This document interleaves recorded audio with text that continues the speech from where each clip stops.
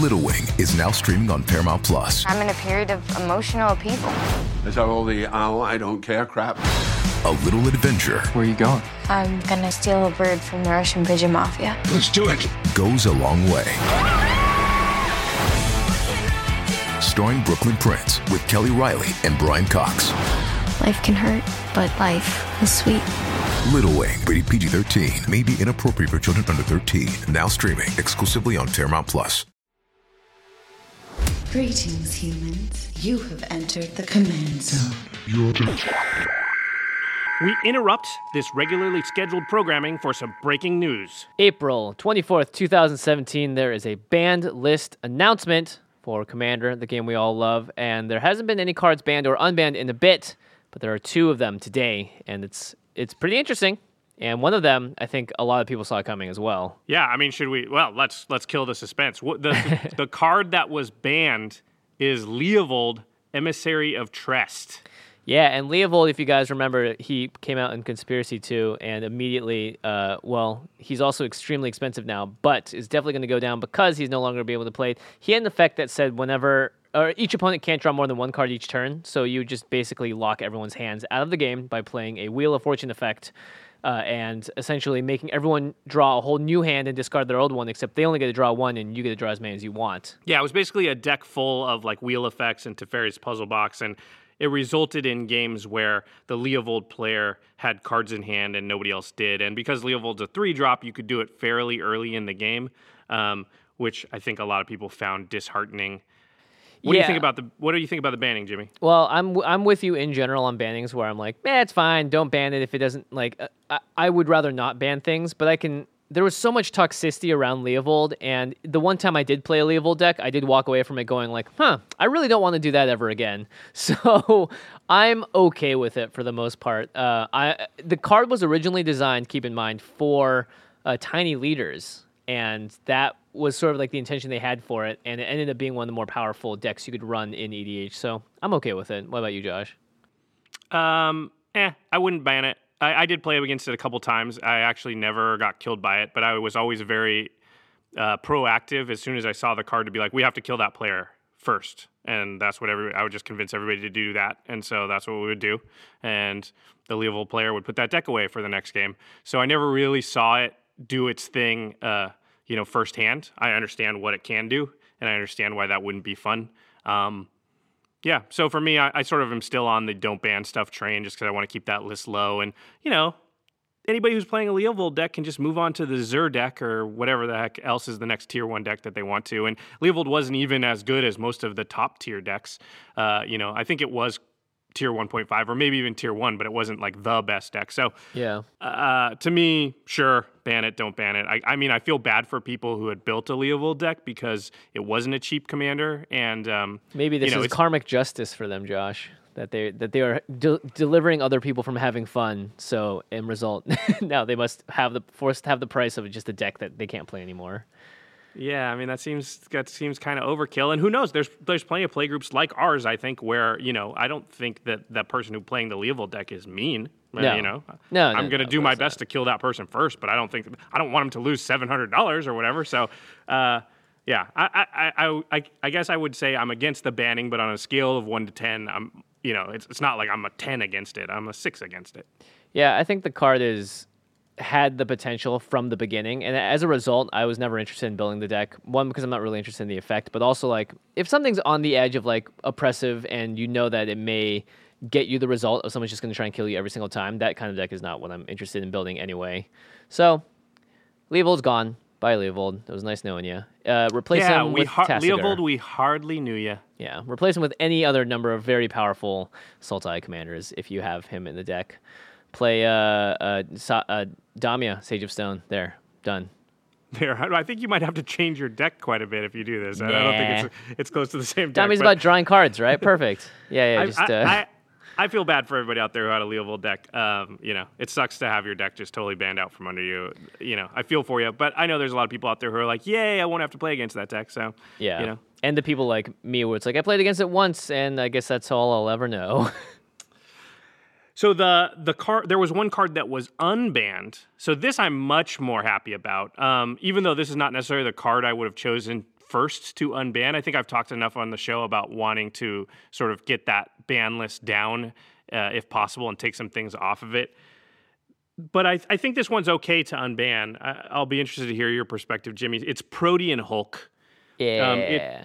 I'll read the card because it's kind of important now because you're allowed to play it where you weren't before. So it's 5 green for a 6/6 creature beast. It says, when Protean Hulk is put into a graveyard from play, search your library for any number of creature cards with total converted mana cost 6 or less and put them into play, and then shuffle your library. So Protean Hulk tutors out 6 mana worth of creatures. Any number. So you could do it can be 6 spread. 1-drops if you wanted. Yeah, exactly. You can put any number of 0-drops out also when Protean Hulk comes out if you feel like it. If you got Kobolds of Kirkkeep and all that, go for it. Ornithopter.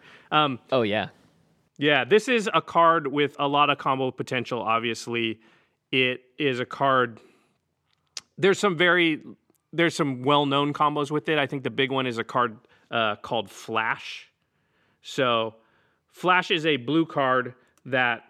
I should read it here because I was going to fall into the trap of trying to explain it without reading the card. Yeah, sometimes we make mistakes when that happens. I'll just read it. Flash, 1 in the blue for an instant with some of the wonkiest art I've ever seen. Looks like it was done in MS Paint. You may put a... Sorry, David, the artist. You may put a creature card from your hand onto the battlefield. If you do, sacrifice it unless you pay its mana cost reduced up to 2 generic mana. So the idea is like, you can flash something in and pay a little bit less for it, or you can just play it in and it gets sacrificed. So in this case, Protean Hulk comes in immediately for 2 mana, so this is a turn 2 play potentially, and then it just gets whomped out of here, and you immediately can combo off with him. Yeah, because you actually want the Protean Hulk to die, so the sacrifice part of Flash is actually in your favor. So you 2 mana, flash out Protean Hulk. Because of Flash, you immediately sacrifice it. And then you go find Karmic Guide and Viscera Seer. Karmic Guide brings the Protean Hulk back onto the battlefield. You sack it to Viscera Seer. You sack the Karmic Guide. You go get Revel Arc with the trigger off of Protean Hulk. The Revel Arc brings back the Karmic Guide, brings back the Protean Hulk. You continue this process. You go get any number of cards from that point because you can do things like, we saw on Game Nights, I think it was episode 3, Alex Kessler with the Murderous Red Cap. You can basically do that. So you can turn to, in theory, win the game. That kind of effect is very powerful, and if you get the right cards in hand. Now, none of those things are a commander, and you need Protean Hulk and Flash in your hand on turn 2 to do it. And white and black, so it's like 4 colors as well. Yeah, I'm not saying it's impossible, and decks with a lot of tutors can pull things off like that, obviously. It's probably more likely to happen on turn 3 or 4. Yeah. And in competitive metas, there's a lot of combo decks that are going off around that time. This might be, on a little bit on the early side, but again, it doesn't involve a commander, so it's not a card that you always have. Yeah.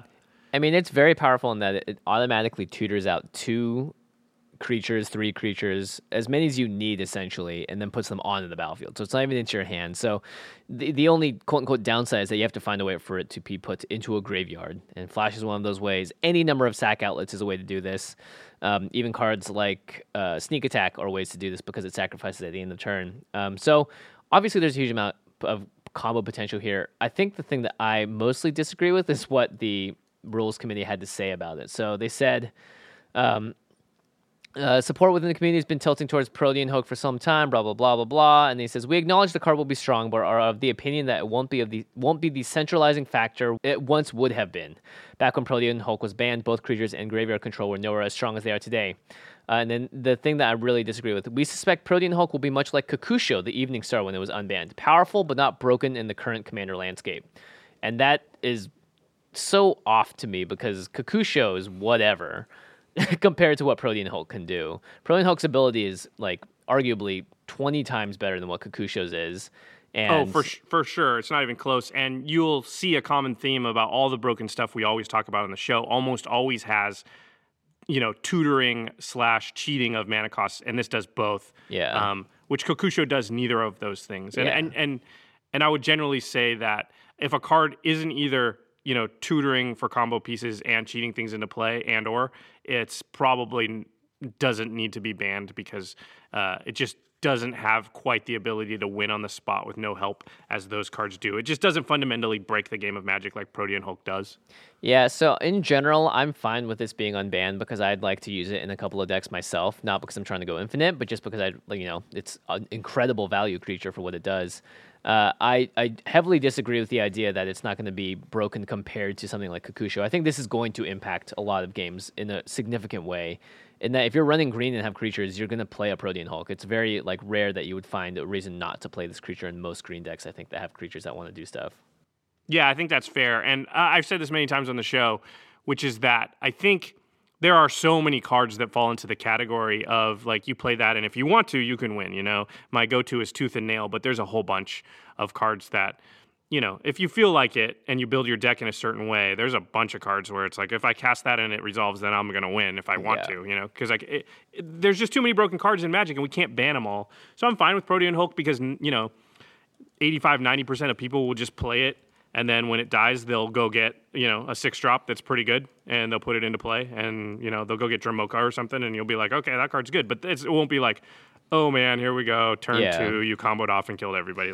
That's not how most people are going to play it. And the people that are going to play it that way, they were going to find the cards that were going to do that anyway. So maybe this makes it 1% easier for them, of all the combos and all possibilities in all the decks in all the world. Now they have one more. There's a bit of an unbalance between those decks too, because a lot of the ways they find it otherwise to get creatures is spells and creature tutors. Whereas Protean Hulk needs a way to have it die. And so that, that's another card in the deck as well. So unless the deck's built to really use Protean Hulk, I think it may be even a little clunky for the most refined combo decks, if that makes sense. Right, yep. There's one other thing we wanted to mention. It's not a banning that's specific to Commander, but it does affect Commander players, is that it's a little bit complicated because the Rules Committee is actually separate from Wizards of the Coast, but the Rules Committee did announce these official bannings. The Rules Committee for Commander did announce these official bannings today, but Wizards also announced some official bannings for the formats that they oversee today as well. So they oversee, obviously, Standard, Modern, Legacy, Vintage. And the one that we want to talk about is in Legacy. Legacy. In Legacy, they banned Sensei's Divining Top. So because the Miracles deck in Legacy was very, very good, and I don't know if I can say it was oppressive. I don't know enough about Legacy, but it was very good. It was the best deck in the format. I think one of the reasons they stated too was that it made tournaments really unwieldy because top leads to a lot of games going to time and games ending in a draw. And so that was another thing I think they stated as a reason to ban it. But anyway, the upside of that banning is that there's a lot less demand for it, and therefore the price on it is already dropping. And it's kind of a card that it's close to Soul Ring as far as there are very, very few decks that would not be better with a Sensei's Divining Top if they don't already have one in there, in Commander, I mean. Yeah, I agree. I think Soul Ring is definitely the number one must-have card in every deck, and then Top is very close behind. Maybe other Mana Rocks or color-specific cards are there, but the price going down is very nice, and I think it's going to be, I encourage everyone to be able to use this as quickly as possible because we always hear complaints about people taking forever to use the top. I don't understand how it takes that long, but just, top, just say at your end step, you just pass the turn, you have mana up for top, just say at your end step, I'm going to top. So you can figure all that out way before it comes back to your turn. Yeah, in fact, we even did an entire episode on how to play faster, and for those people who haven't already been playing with Sensei's Divining Top, but now that the price has dropped and you're going to pick some up and play with them, I would very much encourage you to listen to that episode. It's episode 110, again, of the podcast. And hopefully you can learn some little tips and tricks in there of how to keep your play fast enough, because definitely there are a lot of decision points possible with the top, and it can be really frustrating for the group if one player is sort of not well-versed in how to use their top in an efficient manner. Yep. All right, well, that about does it for our little break in the show. Let's get back to the actual episode, though. We have an exciting one. It is the set review for Amonkhet, and we just got back from our pre-releases. Did you have a good time? I had a great time. You? I did as well. It's a grindy format, but it's going to be a fun one, I think, for Commander. So how about we hop right into it? All right, everybody, we'll see you on the other side. 3, 2, 1, guess that song. Dun, dun, dun, dun. Dun, dun, dun, dun. Come on down to the Command Zone podcast. That's Price is Right, everybody. For those who didn't guess it. I'm your Bob Barker. You can be Drew Carey. Wait, what? Wait, hold on. No. You're like ancient, according to the prof. So I'm you're Bob Barker? You're Bob Barker. I'm Drew Carey. Hey, you can beat up Happy Gilmore. Yeah, that's So true. he's good. The Yeah. price is wrong. How's it going, everybody? You are listening to the Command Zone podcast. I'm your host, Jimmy Wong. How is it? It's Josh Lee Kwai. And today we have a fun one. It is a set review. It is Amonkhet. The Amonkhet set review. Did you see the trailer for Amonkhet, by the way? Oh, yeah. It was really cool. I thought they did a really good job. Yeah, with they it, did a great job. They always do a good job with those trailers, and I'm a trailer guy, so Yeah. yeah. Also, I got to play the set a little at the pre-release, so that was That's fun. right. And you went 1-1. You lost to Aaron Forsyth's ridiculous deck. That Sphinx, man, I don't know how to beat that thing. Yeah, and it's funny because it's not on the set review because it's just not that good. No, it's not that good in Commander, but it's great and limited. Yeah. Anyway, we should move along with the episode. Oh, God. The problem is we've been recording like all kinds of stuff for game nights and for, Yeah. all this content we've got coming out. There's a lot of stuff coming my out. brain's just mush. Anyway, CardKingdom.com sponsors this podcast. That's right. And game nights also. So you should go to CardKingdom.com/CommandZone and use that affiliate link. Or you can go to CardKingdom.com/game nights and use that affiliate link. Either one is good for us. They sponsor the show. They keep the lights on. They're really great. In fact, I had a lot of people asking about my shirt from the last Game Nights episode. The White one, and blue and black and red and green. and that is from Card Kingdom. Yeah. So that's just something you can get there. You can also, order your Amonkhet singles and sealed product, which is probably a good idea because the set looks awesome. It looks really, really good. And hey, if you're confused about which affiliate link to use, just know that whatever one you're using supports that specific show. So Command Zone supports the podcast, and CardKingdom.com/game nights supports the show Game Nights. So your choice, really. Dealer's choice. Whoa, Hey, jinx. Another way to support the show is directly through patreon.com/command zone. We've got a lot of new patrons lately. Really appreciate all you guys and the support you're showing us. It's a big help to keeping all of our various content going. And one thing we do is shout out one lucky patron every single episode. And this episode is dedicated to Kelsey Ito. Thank you, Kelsey. A recent joiner because I believe Kelsey would like to procure our very first playmat from Patreon, which is very exciting for her. We're going to announce this a bunch. We're also running a Kickstarter for that playmat. Should we tell them about now or later? I think we should show it to him now. So this is the playmat. Wow. If you're watching this on video, you'll be able to see it. If you're listening if to you're it in listening the car, to it, you can't see it. Imagine just the coolest piece of art you've ever seen. It's a war-torn landscape after an epic game of Commander. It was commissioned from artist Jesse Aronson. Did an amazing job. We're really proud of how it turned out. Yep. Now, if you're a patron, you're going to get a special version of the playmat that's different than the one that I just showed you. If you cross the $80 mark on Correct. Lifetime. Patrons that qualify. Yeah. And so you're going to get a playmat that doesn't have the Ultra Pro logo, and it's going to be signed and numbered by Jimmy and I. But everybody else who's not a patron will still be able to get their hands on this playmat. We're running a Kickstarter right now where you can order it. That link is going to be in the show description. And on our Twitter, in the YouTube comments. It's going to be everywhere. And you should go and order one if you want one because we're only gonna sell this thing for this one limited time. So you're gonna have like a 1 month period, and you have to order by the end of that. And once the Kickstarter's done, we're never selling it again. Yep. So that's it. It's a limited edition. So you're gonna want to pick it up now. Again, all the links are always in the show notes, in the description box, and all of that. All right, we have a big show ahead of us. So let's just get right to it. It is the Amonkhet set review. We're off to Amonkhet. It's a ton of interesting new mechanics and cards in this Egyptian-inspired plane. We're also going to do a new thing where we wrap it up at the end and crown some of our early picks for the best of in certain categories.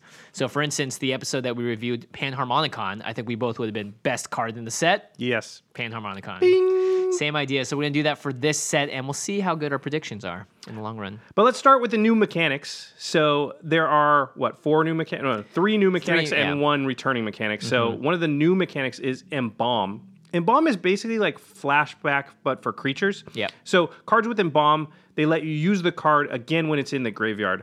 It will have an Embalm and then a cost. And then what you do is you create a token that's a copy of that card and put it onto the battlefield, except for that it's a white zombie in addition to its other types. and then you exile the original card from your graveyard. So it's very similar to Flashback. Yep, and you can only embalm as a sorcery. And limited, obviously, is very powerful. You get a second use out of your cards. But as we saw in Game Night's episode 6, Mel used it to great effect with her Temet deck because she was able to essentially cast her commander, Sans commander attacks, and get the same effects of it, and then send it to the command zone after it was exiled from the graveyard. So very cool, very fun effect, and it's going to have a little bit of play in the cards that we review today. The second new mechanic is called Exert, and this is the kind of red effect that I'm in love with. Permanents become exerted when you either attack with them or do something, and it gives them a little extra ability boost. So you may exert a creature as it attacks if it has the ability, and then it's not going to untap during your next untap step. Like it needs to take another turn to like get a breather, if that makes sense. Instead of just regular attacking, it really tried hard on that attack, so it has to rest an extra turn. Yeah. It's interesting because it's sort of it gives you an effect, right? You exert something, and then it sort of does something extra. And if that is worth it, then you can totally use it in Commander. And also, we have a lot of ways to do interesting things like untap our creatures on purpose. So I think, there's a little bit of play with that mechanic. Yeah, not to mention, like our good friend Wesley Rello pointed out, Vigilance, very good with Exert, if you can give a creature Vigilance. Because then it doesn't tap to begin with. It doesn't say when it taps, it just says when it attacks. Yeah. So, and then there's the Aftermath or Split cards. These you've seen, right? It looks like 2 cards on one card, but one's sort of upright and the other's sideways. Mm-hmm. And what these mean is that one end of the card can be cast again. So, not again. It's the same card, but with a new effect. Okay, so how do you explain that? Okay, so the card, one effect can be cast from your hand. Like and normal. The other one can be cast from your graveyard. Correct. It's kind of like split cards, except for that when you cast it, the first time you don't choose between the two. You can only cast one end of it. And then the other end can only be cast from your graveyard. So, and also, all the cards are very different. We'll talk about them, but the type of the card isn't necessarily the same on the top and the bottom half. So one might be an instant, the other might be a sorcery, or they might both be sorceries. Yeah, that's a really good point. And they're different colors oftentimes, so they can only fit into certain decks. So a lot like the split cards or the fuse cards. Yeah, the cards look very funky, but Aftermath is the only part where you can cast it from your graveyard, and then you exile the card after that, so you can't just keep doing it. Notably, this also came with a rules change that these split cards overall now do not have the CMC of just one half of the card if you're trying to cast just one part of it. The CMC is now equal to the total combined mana cost of the full card. So before, people were using some cool combos in Modern to use the expertise cycle to cast some split cards for way cheaper because they were using part of the CMC to sort of cheat it out. Yeah, so you can't do that as much anymore. Although I believe that the card CMC, when you cast it and it's actually on the stack, is equal to the amount that you paid and no longer the combined total. It's a little confusing. You're going to have to read up on those rules exactly. Yeah, they just try to sort of tighten the borders of that.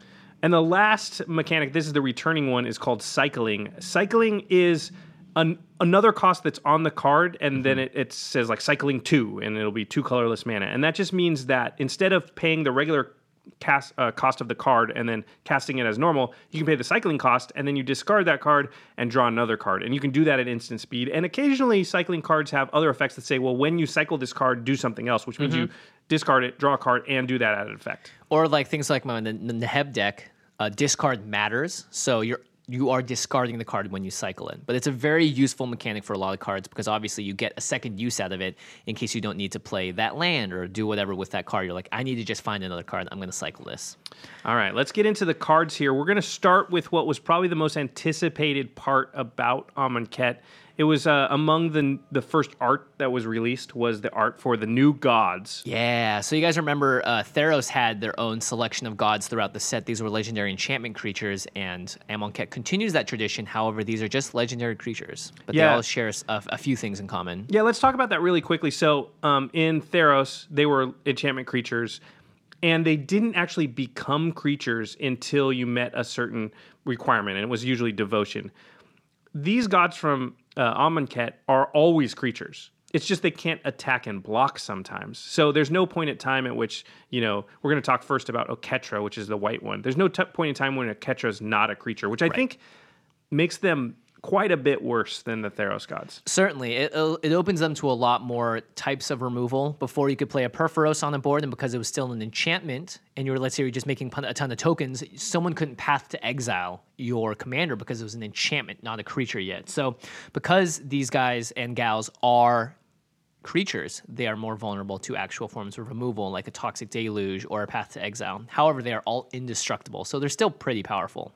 All right, let's read Oketra. Oketra I did actually get in my pre-release pool. And she did work. She was awesome. Yeah. She's very good in Limited. I think less good in Commander. But 3 and a white for a legendary creature god. This is the cat god, and inexplicably there's not the word cat on the card, which is a little Well, annoying. actually, we realized this, that the legendary enchantment creatures from Theros also didn't say like Minotaur from Mogus. They were just legendary enchantment creatures. So Right, but these legendary. don't say enchantment, so you could have put the tribe there instead. All right, I already bitched about it. So it's a 3 and a white for a legendary creature god. It's a 3/6.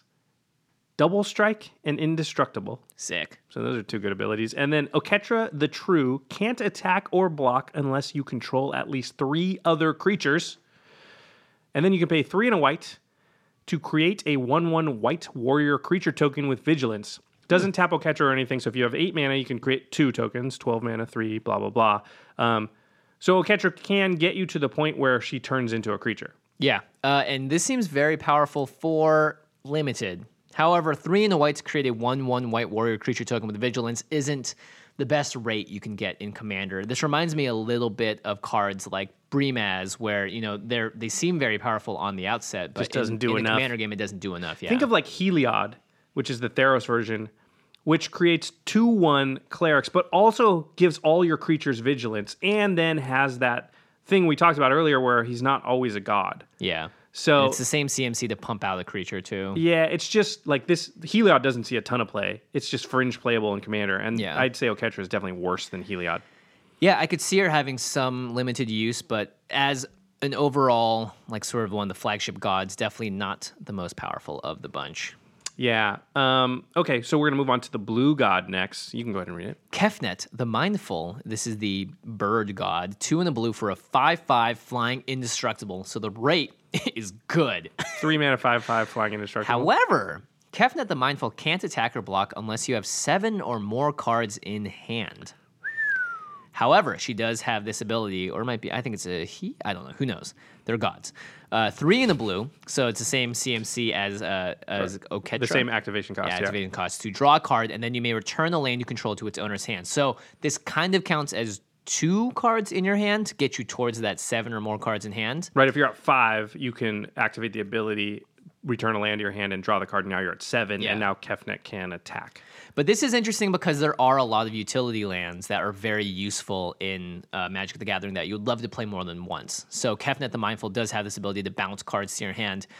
So that could be very useful. It could also just be a little bit of a hindrance. If you had landfall or something, Yeah, for sure. it could be useful. Although you'd probably have to be pairing it with like green and stuff to really take advantage. If you have something like an Ancient Tomb and you haven't played your land for the turn, you could bounce it using that mana, play it again, and sort of get a refund on what you're doing there too. So there's a bit of utility there. I think this is definitely one of the more gods you can build around. Yeah, I think in the deck where Kefnet is useful, it's very good because in the deck that actually wants to bounce lands, and then you also get to draw a card, it could be very good. Yeah, not many cards let you bounce lands to your hand. Yeah, so I think this one is again, it's not going to definitely not in every deck, but it's I think better than the white one for Commander. Yeah.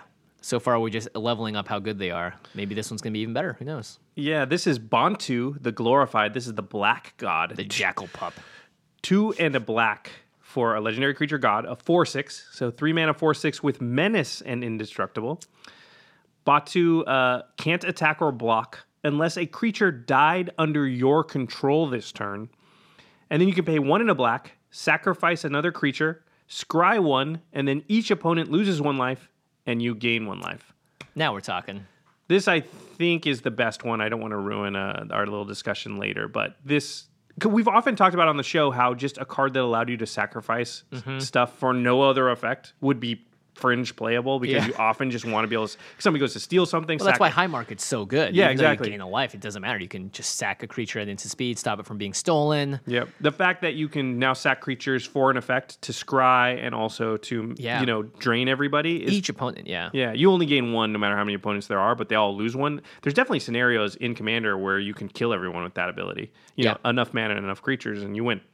Yeah, so Bantu, I think, definitely has the highest upside so far in that you could play it in pretty much any black deck and be okay with it. Honestly, a 3 mana, 4/6 menace indestructible that can occasionally attack and block is pretty good. Yep, that has that sacrifice ability on it. Yeah, and the scrying I think is also really important. Scry is now an evergreen ability, so it's available in every color, and black I think is very welcome to have that in its sort of wheelhouse. Red would like it more, but black will take it as well. Yeah, I could definitely see Bantu getting play in like some Marin decks and things like that, where you really want to be sacking creatures, and it's also a creature that Marin can bring back. Yeah.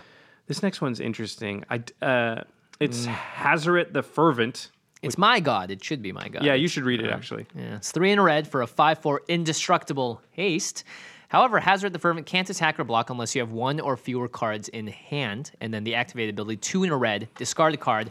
Hazoret deals 2 damage to each opponent. Now, this would have been great in my Neheb deck. Yeah, I think it totally goes in that deck. If you have a discard-style deck, it's good because it's like we said for your Neheb deck.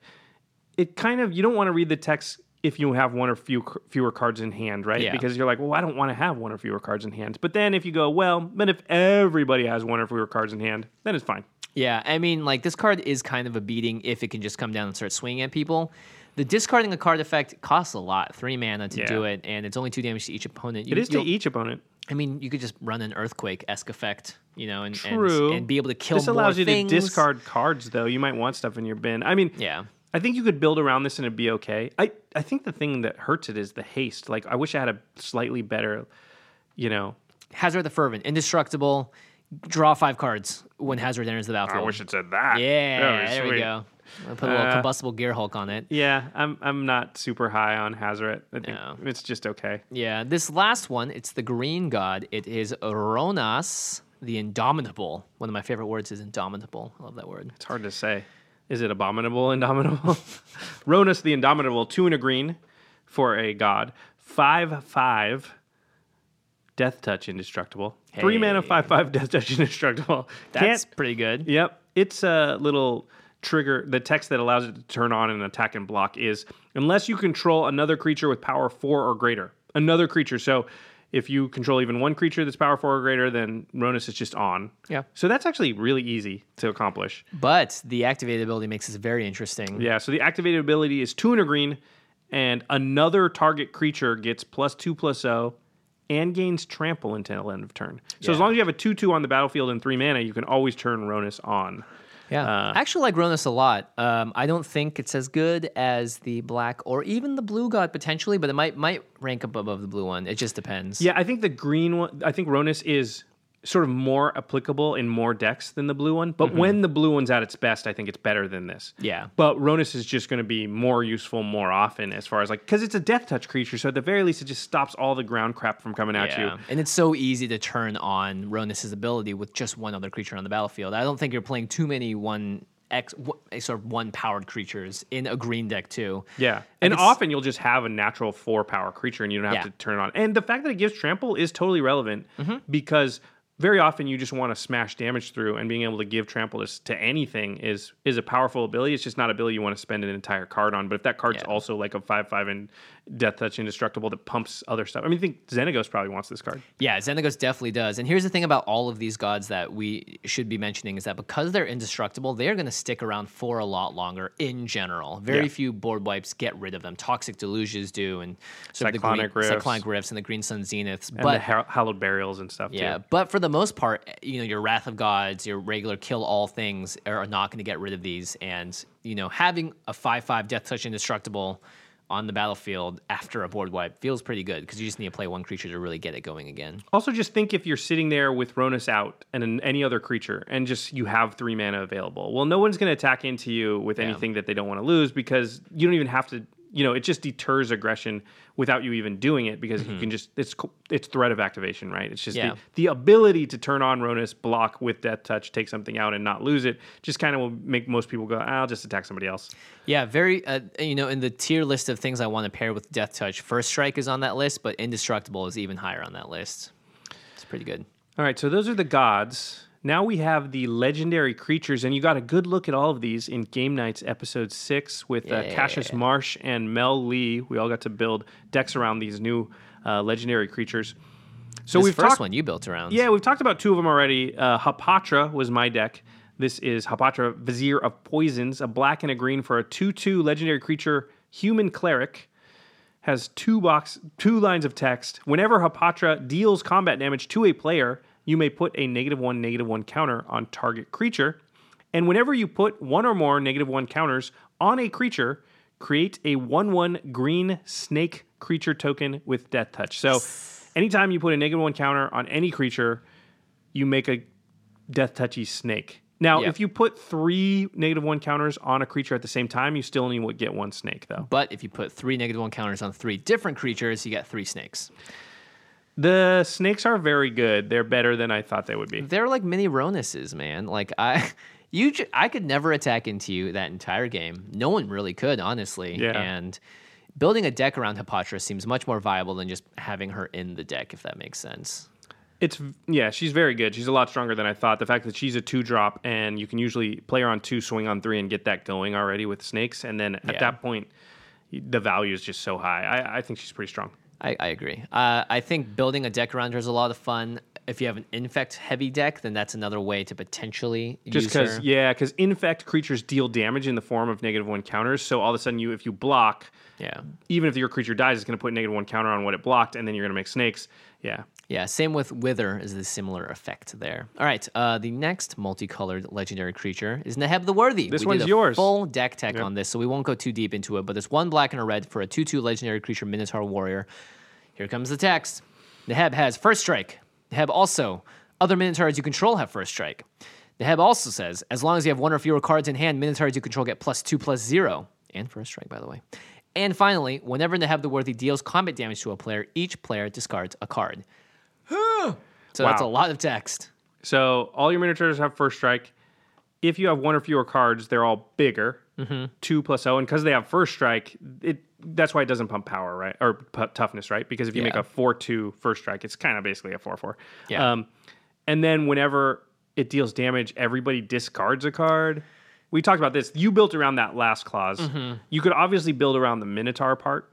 That's possible too. Yeah, you're not going to get as much support, but it's definitely a viable thing to do. People love tribal, though, so I get it. For sure. You know, if you want to build a tribal deck, I get it. I like tribal, too. Yeah, I don't. But anyway, if you want a full deck tech on how to use Neheb the Worthy, just go check out the episode. I believe it's 2 back from this one. Sorry, guys. I don't like tribal that much. It's just, I mean, we like winning, so tribal. We should talk about, holy crap, we skipped right over, like, the big news this week. Oh, that's right. We'll talk about it right now, because why not? Yeah, because we're talking about how much we love tribal, Yeah, right? it's our podcast. We'll do what we want. They announced that Commander 2017, which is this year, they're going to only release 4 decks. They usually release 5. And the decks are going to be tribal decks this year. Tribal, very cool. And Gavin Verhey, who worked on that, I believe he was the head designer or the lead. I forget what the exact nomenclature is, but he said that one of the tribes you won't expect. So people have been tweeting at us what they think it is, and I have no idea. There's some silly things in there, yeah. We're probably getting like elves, goblins, merfolk, and who knows? Werewolf. But hey, they could give us our werewolf. Oh, that's right. They could. I don't think they will because you have to print so many double-face cards to make the printing process. If you have a guess, though, please let us know in the comments. Tweet at us, and also tweet at Gavin Verhey. I believe he's just at Gavin Verhey on Twitter. But this is really good news for all the people over the years that have really, really asked us to talk about tribal things on the show and play tribal decks on game nights because we've shied away because I don't like tribal. But I guarantee we're gonna do. We're going to have to talk about it because, the tribal decks will come out. And I can't wait. I hope they're awesome. I hope they're awesome, too. Gavin led the design on it, so that is very exciting. So can't wait. Gavin's a good guy. I'm sure it's sweet. I'm sure it's cool. Yeah. All right, back to the legendary creatures. This next one was the deck that Cassius Marsh, the Seattle Seahawks defensive end, built around. It's Samut, Voice of Dissent. It's 3... This card is a beating. Yeah, this card's a beating. It's 3 red-green, so 5 mana total. For a legendary creature, Human Warrior, she is a 3/4. She has Flash. She also has Double Strike, Vigilance, and Haste. She also says all other creatures you control have Haste. Good lord.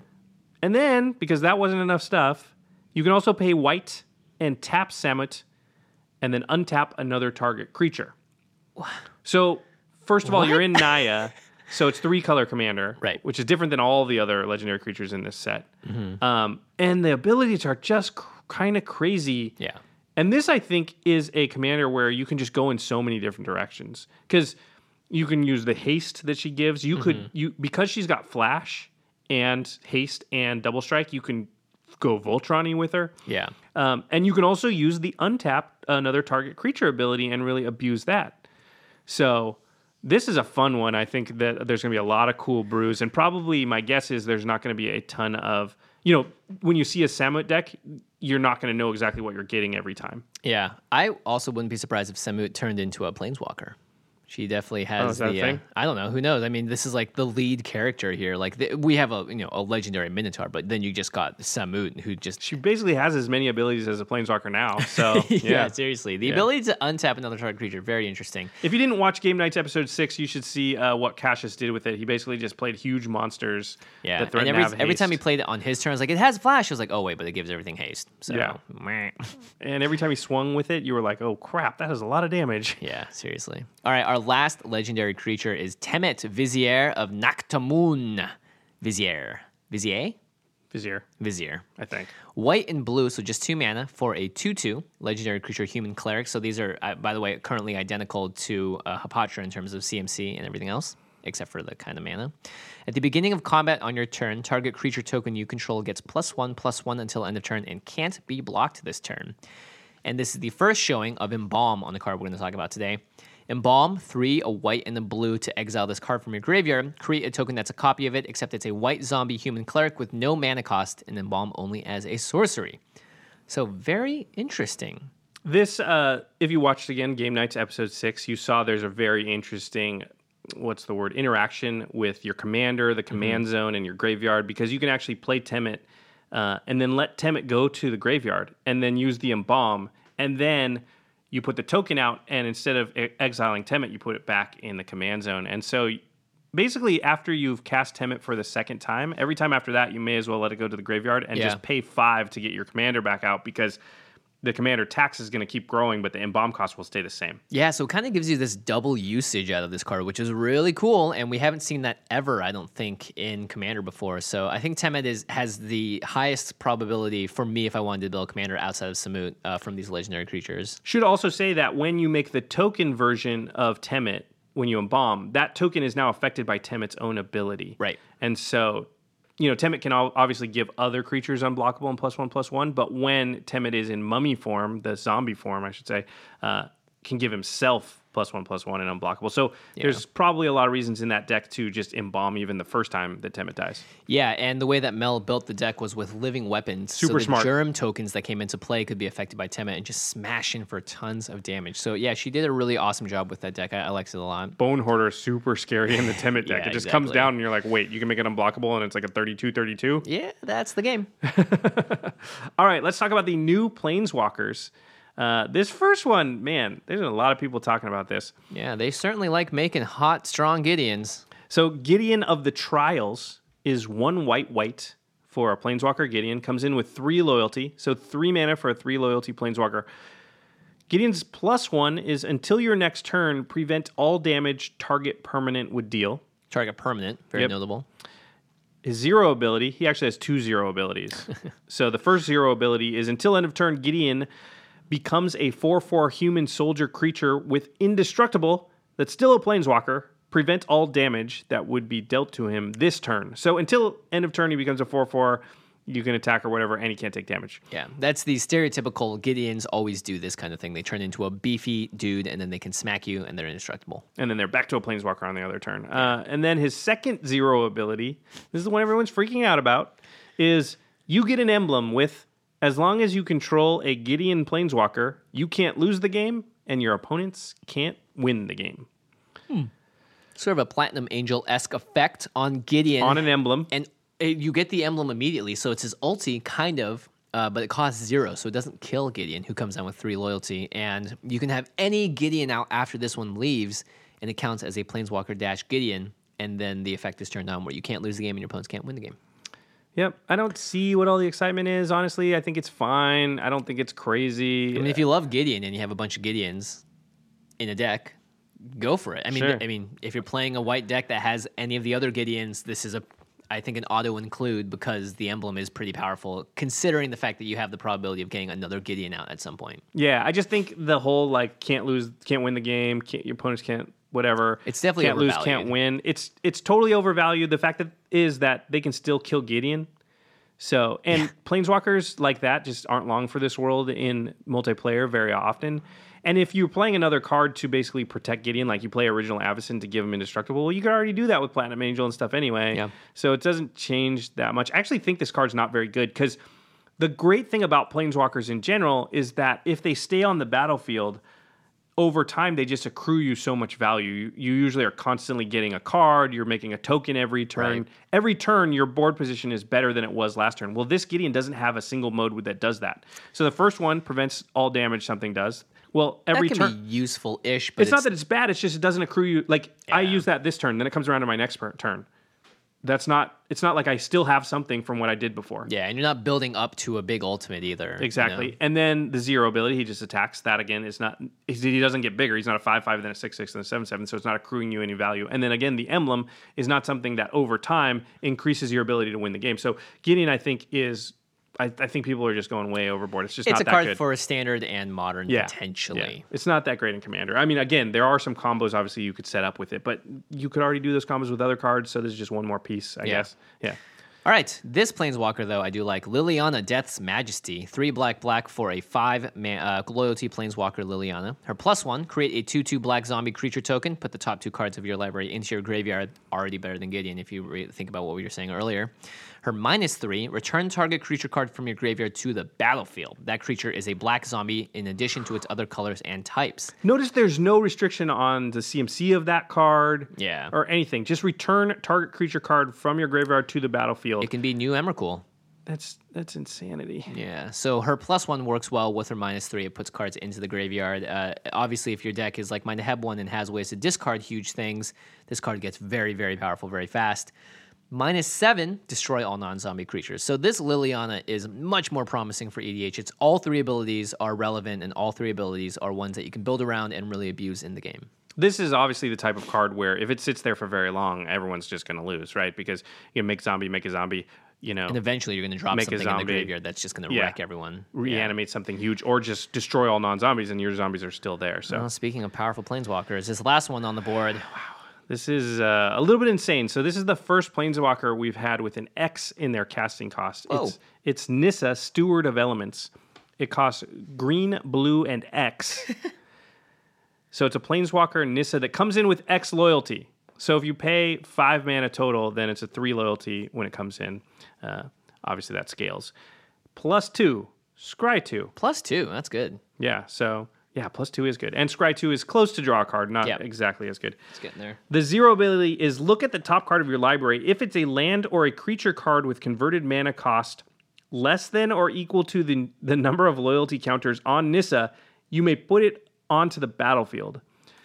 So it cheats stuff into play, and it doesn't take away the loyalty counters, right? So if Yeah. Nissa's at, like, loyalty is at 8, and you 0, you look at the top card, and if it's, Terastodon. boom, just On put the it on a battlefield. play. Yeah. It's really good. We've said this so and many it's times. also a May ability, so you don't have to. You can be like, I'm just going to draw it next turn and play it because I want a cast trigger or something. This is cheating things into play, and it's doing it off the top of your library, so it's drawing you that card too. Yeah. And a huge problem with Planeswalkers is you play it, you do their +1, and hope they don't die. Here, you can play a giant Nissa and then get another creature card off the top of your library, way better than like 3/1/1s to protect her or whatever. Especially if you're in a deck that's got like Sensei's Divining Top or Scroll Rack, Oh my and gosh. it's in blue, so you could have brainstorms and things where you're just taking a card from your hand, putting it on your library, and you know exactly what you're going to get. And then the -6, which is our ultimate, not as relevant in Commander, but still, I could see points where you do it, is you untap up to 2 target lands you control. They become 5/5 elemental creatures with flying and haste until end of turn. They're still lands. So you just sort of smack somebody for 10 if they don't have any flyers. Yeah. Or you ramp yourself by untapping 2 lands. Oh, that's a really good point. Maybe you might sometimes do that. I mean, I think Nykthos. I think the 0 ability is kind of crazy if you've got your library manipulation going. Oh, notice how her +2 with Scry 2 means that you can draw Yes. one of the cards and then put the other one on the battlefield with her 0. In fact, in the pre-release, I believe Graham did this where he scryed 2, and then the next turn activated Nissa and had that 6/7 hexproof guy on top of his library and just put it into play for free. That was bonkers. So it's self-contained a little bit, you don't get as much selection as you would with Scroll Rack or something, but Nissa is going to be very good. And the fact that she scales with the game. So if you've got 13 mana, then her loyalty comes in at 11 already. Yeah, this card is crazy. Yeah, we've just never seen that before. That's going to be a very good card, I think. Not in every deck. No, but in most green and blue decks that are running creatures, there's no reason not to play something like Nissa. Yeah. Just a lot of value off of one card, and you can play her for 1 loyalty if you want. You can play her for 8 loyalty. She scales with the game. Oh, that card has everything. Card is Best good. Planeswalker in a long time. Card is good. All right, next up, we're going to go into the colors now. So we're going to start with the one, the only, red, greatest color in Magic the Gathering. You can tell Jimmy was in charge of the outline for this episode because we're starting with red. Yeah, the first card is Combat Celebrant. It's 2 in a red for a creature human warrior. That's a 4/1, and this is our first example of Exert. So, if Combat Celebrant hasn't been exerted this turn, you may exert it as it attacks. When you do, untap all other creatures you control, and after this phase, there's an additional combat phase. We've seen this effect a lot on a lot of different cards. This is on a creature. So you can only do it once a turn. That's why they made sure that if it hasn't been exerted this turn.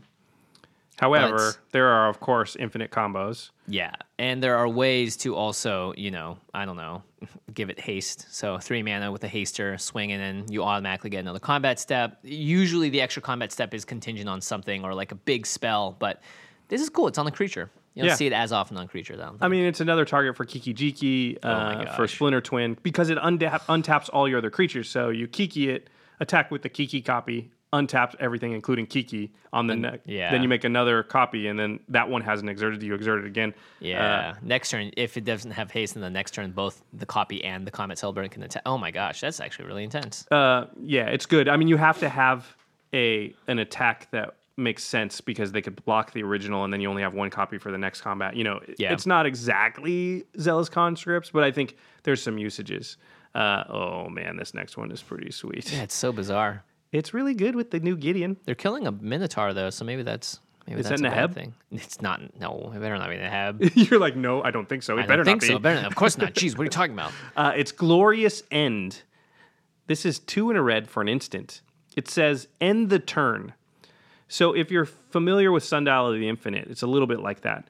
You exile all spells and abilities on the stack, including this card, and the player whose turn it is discards down to his or her maximum hand size, and then damage wears off your creatures, and this turn until end of turn effects end. So it's just turns over. Yeah. Nothing else can happen. If it's before combat, they don't get a combat step.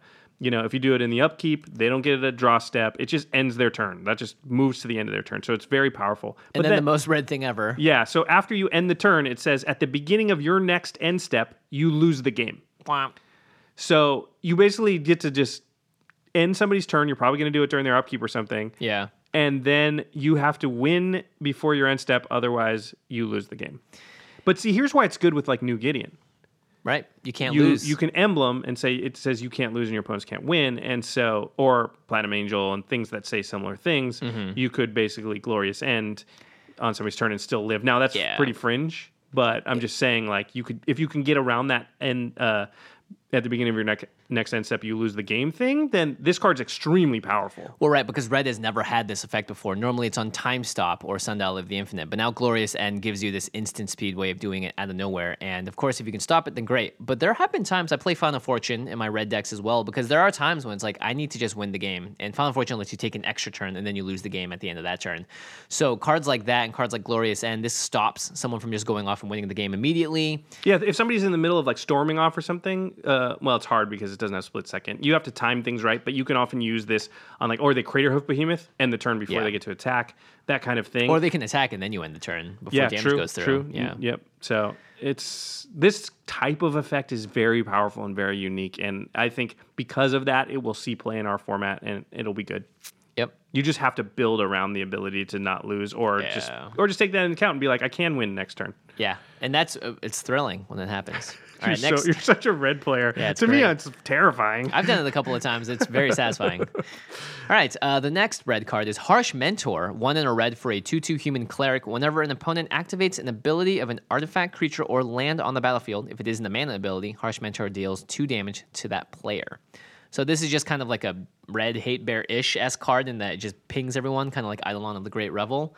This is one of those ways that just people just die without realizing it and just slowly lose. This is like got the Fever Divisions effect where at the end of a game, this may have done 20 damage or something. Yeah, true. It just depends on what decks are in your meta, how many activated abilities that aren't mana abilities are in use. But there tends to be, a decent amount in your average game. I think Harsh Mentor will be one of those cards that if your deck wants to kill people like this, then great. And it will do a lot more work than I think you give it credit for.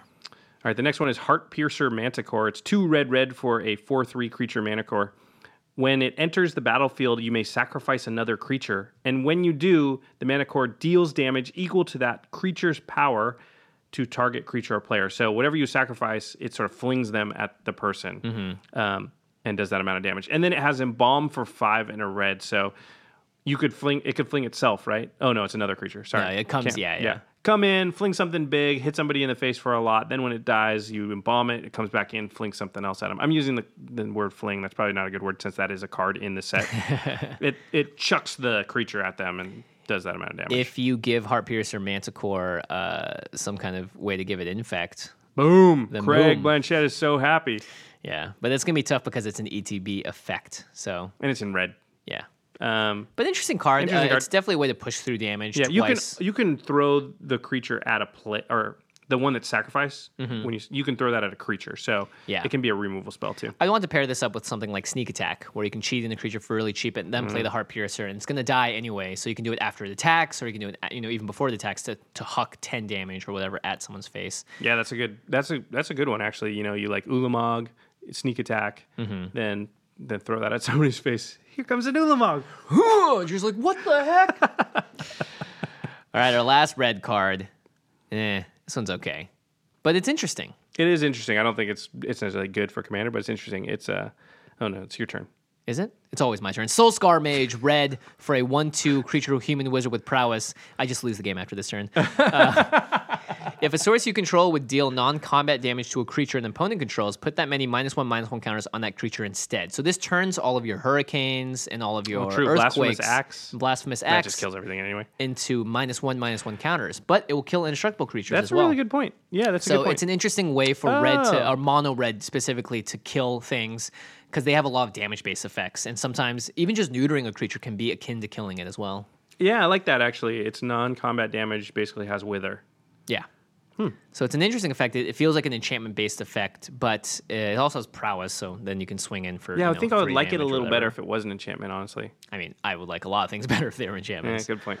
But it's an interesting card. I think it's pretty decent. I mean, in a mono-red deck is what I'm usually thinking is the kind of deck that you'd want this in, so...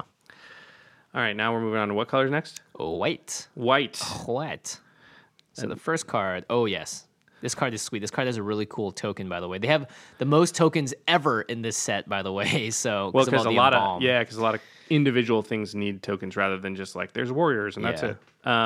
Angel of Sanctions. This is 3 white for a 3/4 flying angel. When Angel of Sanctions enters the battlefield, you may exile target non-land permanent and opponent controls until Angel of Sanction leaves the battlefield. So it's sort of Banisher Priest something. Yeah, non-land permanent, which is cool. Yep. Oh yeah, true. It's not just creature. Yeah, it O-rings something basically. Yeah. But it's on a 3/4 flyer, and it has Embalm for 5 and a white. So even after they get rid of it, you can put it back out and do it again. So pretty good. Yeah, pretty good. It's got double usage, and if you want to beat down, then it has that ability as well.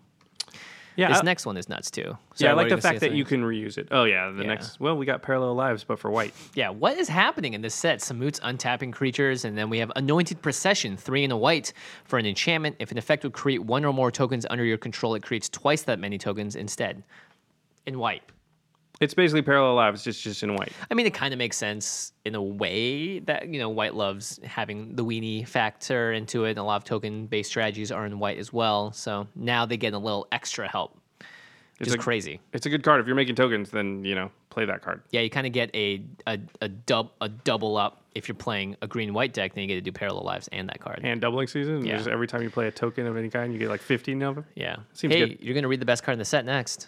I had made a pledge at the pre-release that if I opened this card, I would 100% play it. Yeah. I did not open this card. Darn. It's Approach of the Second Sun. Hold on. I can do this. I can get through it. You got this. Yeah. It's 6 and a white for a sorcery. If Approach of the Second Sun was cast from your hand and you've cast another spell named Approach of the Second Sun this game, you win the game. Otherwise, put Approach of the Second Sun into its owner's library, 7th from the top, and you gain 7 life. Okay, you cast Approach of the Seventh Sun for the first time in the game. You gain 7 life, and then you put it 7th from the top of your library. Then when you draw it 7 turns later, you cast it, and now you win the game because you cast it before. And you gain 7 life, which kept you alive just long enough 7 to life. play it again. Now, my question is, what if you reiterate or you fork this spell? Yes, you win. You win? Yep. Okay, cool. 2-card combo. That's how you win. You Approach of the Second Sun forked, and then you win. Or you could the second copy sees that the first one has resolved, and then you're like, oh, sweet. You can also do stuff like, if you got Vidalcan Orrery out, you can cast it on end step, Vampiric Tutor for it, and then draw it and cast it. You know, that kind of stuff. I kind of like that a little better. Yeah. I mean, there's ways to break it. It's just not a fun way for me to win, so I'm probably not going to do it. But yeah, sure. It's like Felidar Sovereign or something like that, where people can just get you sometimes. Yeah. Yeah, it's a card. All right, next up is a big reprint. This is a card that has been, I think, needing a reprint for a long time. It's definitely EDH playable. It's Aven Mind Sensor, 2 and a white for a creature bird wizard, 2/1 with flash and flying. But importantly, if an opponent would search a library, that player searches the top 4 cards of that library instead. One time I used a fetch land, and then Kessler played this on me, and then I got nothing. That sucks when that happens. Yeah, it shuts down a lot of tutoring, and usually because it has flash, you play it in response to a tutor. Yeah. So all of a sudden they're like, I'm going to go find something in the top 4 cards of my library now because I can't look through the rest of it. Yeah. I mean, this is really powerful. This can stop someone from tutoring out their win condition. Yep. So. I think it's really good especially if your meta is combo deck heavy. Because most combo decks are trying to search their libraries for combos. So yeah, certainly. What else we got? Next, this is a fun one. Regal Caracol. Oh yeah, this is the Cat Lord. Cat Lord, yeah. Regal Caracol is 3 white for a creature cat. It's a 3/3. It says other cats you control get +1/+1 and have lifelink. Cat tribal. Why couldn't this be a legendary creature? Okay, and then it says when Regal Caracol enters the battlefield, create 2 1/1 white cat creature tokens with lifelink. So even if the Regal Caracol dies, the cats still have lifelink. But they're 2/2s as long as the Regal thing is around. Yeah, it's pretty good. So it's a 7 power of and toughness with lifelink for 5 mana. I guess the Regal Caracol doesn't have lifelink. Yeah, I mean, this is obviously a wonderful blink target. If you have a cat tribal deck, then even better. Why isn't it legendary? Because, Josh, it's just a cat. It's just very regal. People would have been so happy if this was legendary. I wish it was. Well, maybe in Hour of Devastation we will see a legendary cat. Who knows? But yeah, this is cool. I mean, other cats get +1/+1 and lifelink. Obviously, making 2 tokens. People are like, it's the Cloud Cat Ranger.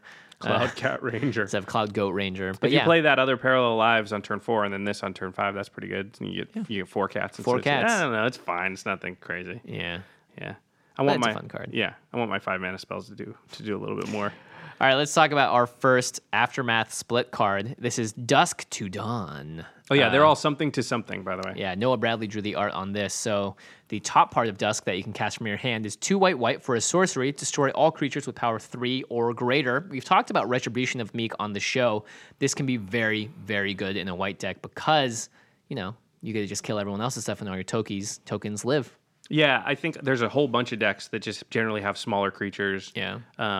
And this is just great in it because it's one-sided board wipe, but it's only 4 mana. Most one-sided board wipes are like in Garruk's Wake, they cost 9 mana. Yeah. Or Cyclonic Rift. But if you built your deck around, and this card's good in it, all of a sudden for 4 mana, you're just like, kill all your stuff, but I still have all mine. Yeah. And for 5 mana. So this is the Aftermath. You have to cast this version or this side of the card from the graveyard. Yep.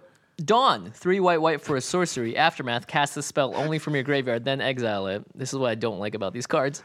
Return all creature cards with power 2 or less from your graveyard to your hand. Whoa! That's actually really cool, right? Yeah, my neck hurts. Yeah, I have to go the other direction to sort of balance it out. No, because then I'm upside down when I do it the other way. Yeah, that's fine. I just got to balance it out. But yeah, Dawn, this card seems very powerful. For 1 more mana, you can get all of the creatures back that are 2 power or less, and they're not going to get killed by Dusk, but presumably you're running this in a deck with, Retribution of the Meek and lower power creatures. Not as good with tokens, but still a great way to buy back so many different kinds of cards that are very important in white. Yeah, and it's 2 effects on 1 card, which is always going to be good. Yeah. 2 real effects on cards. Retribution of the Meek is just playable. Mm-hmm. So the fact that you just get like another added effect on your Retribution of the Meek is great.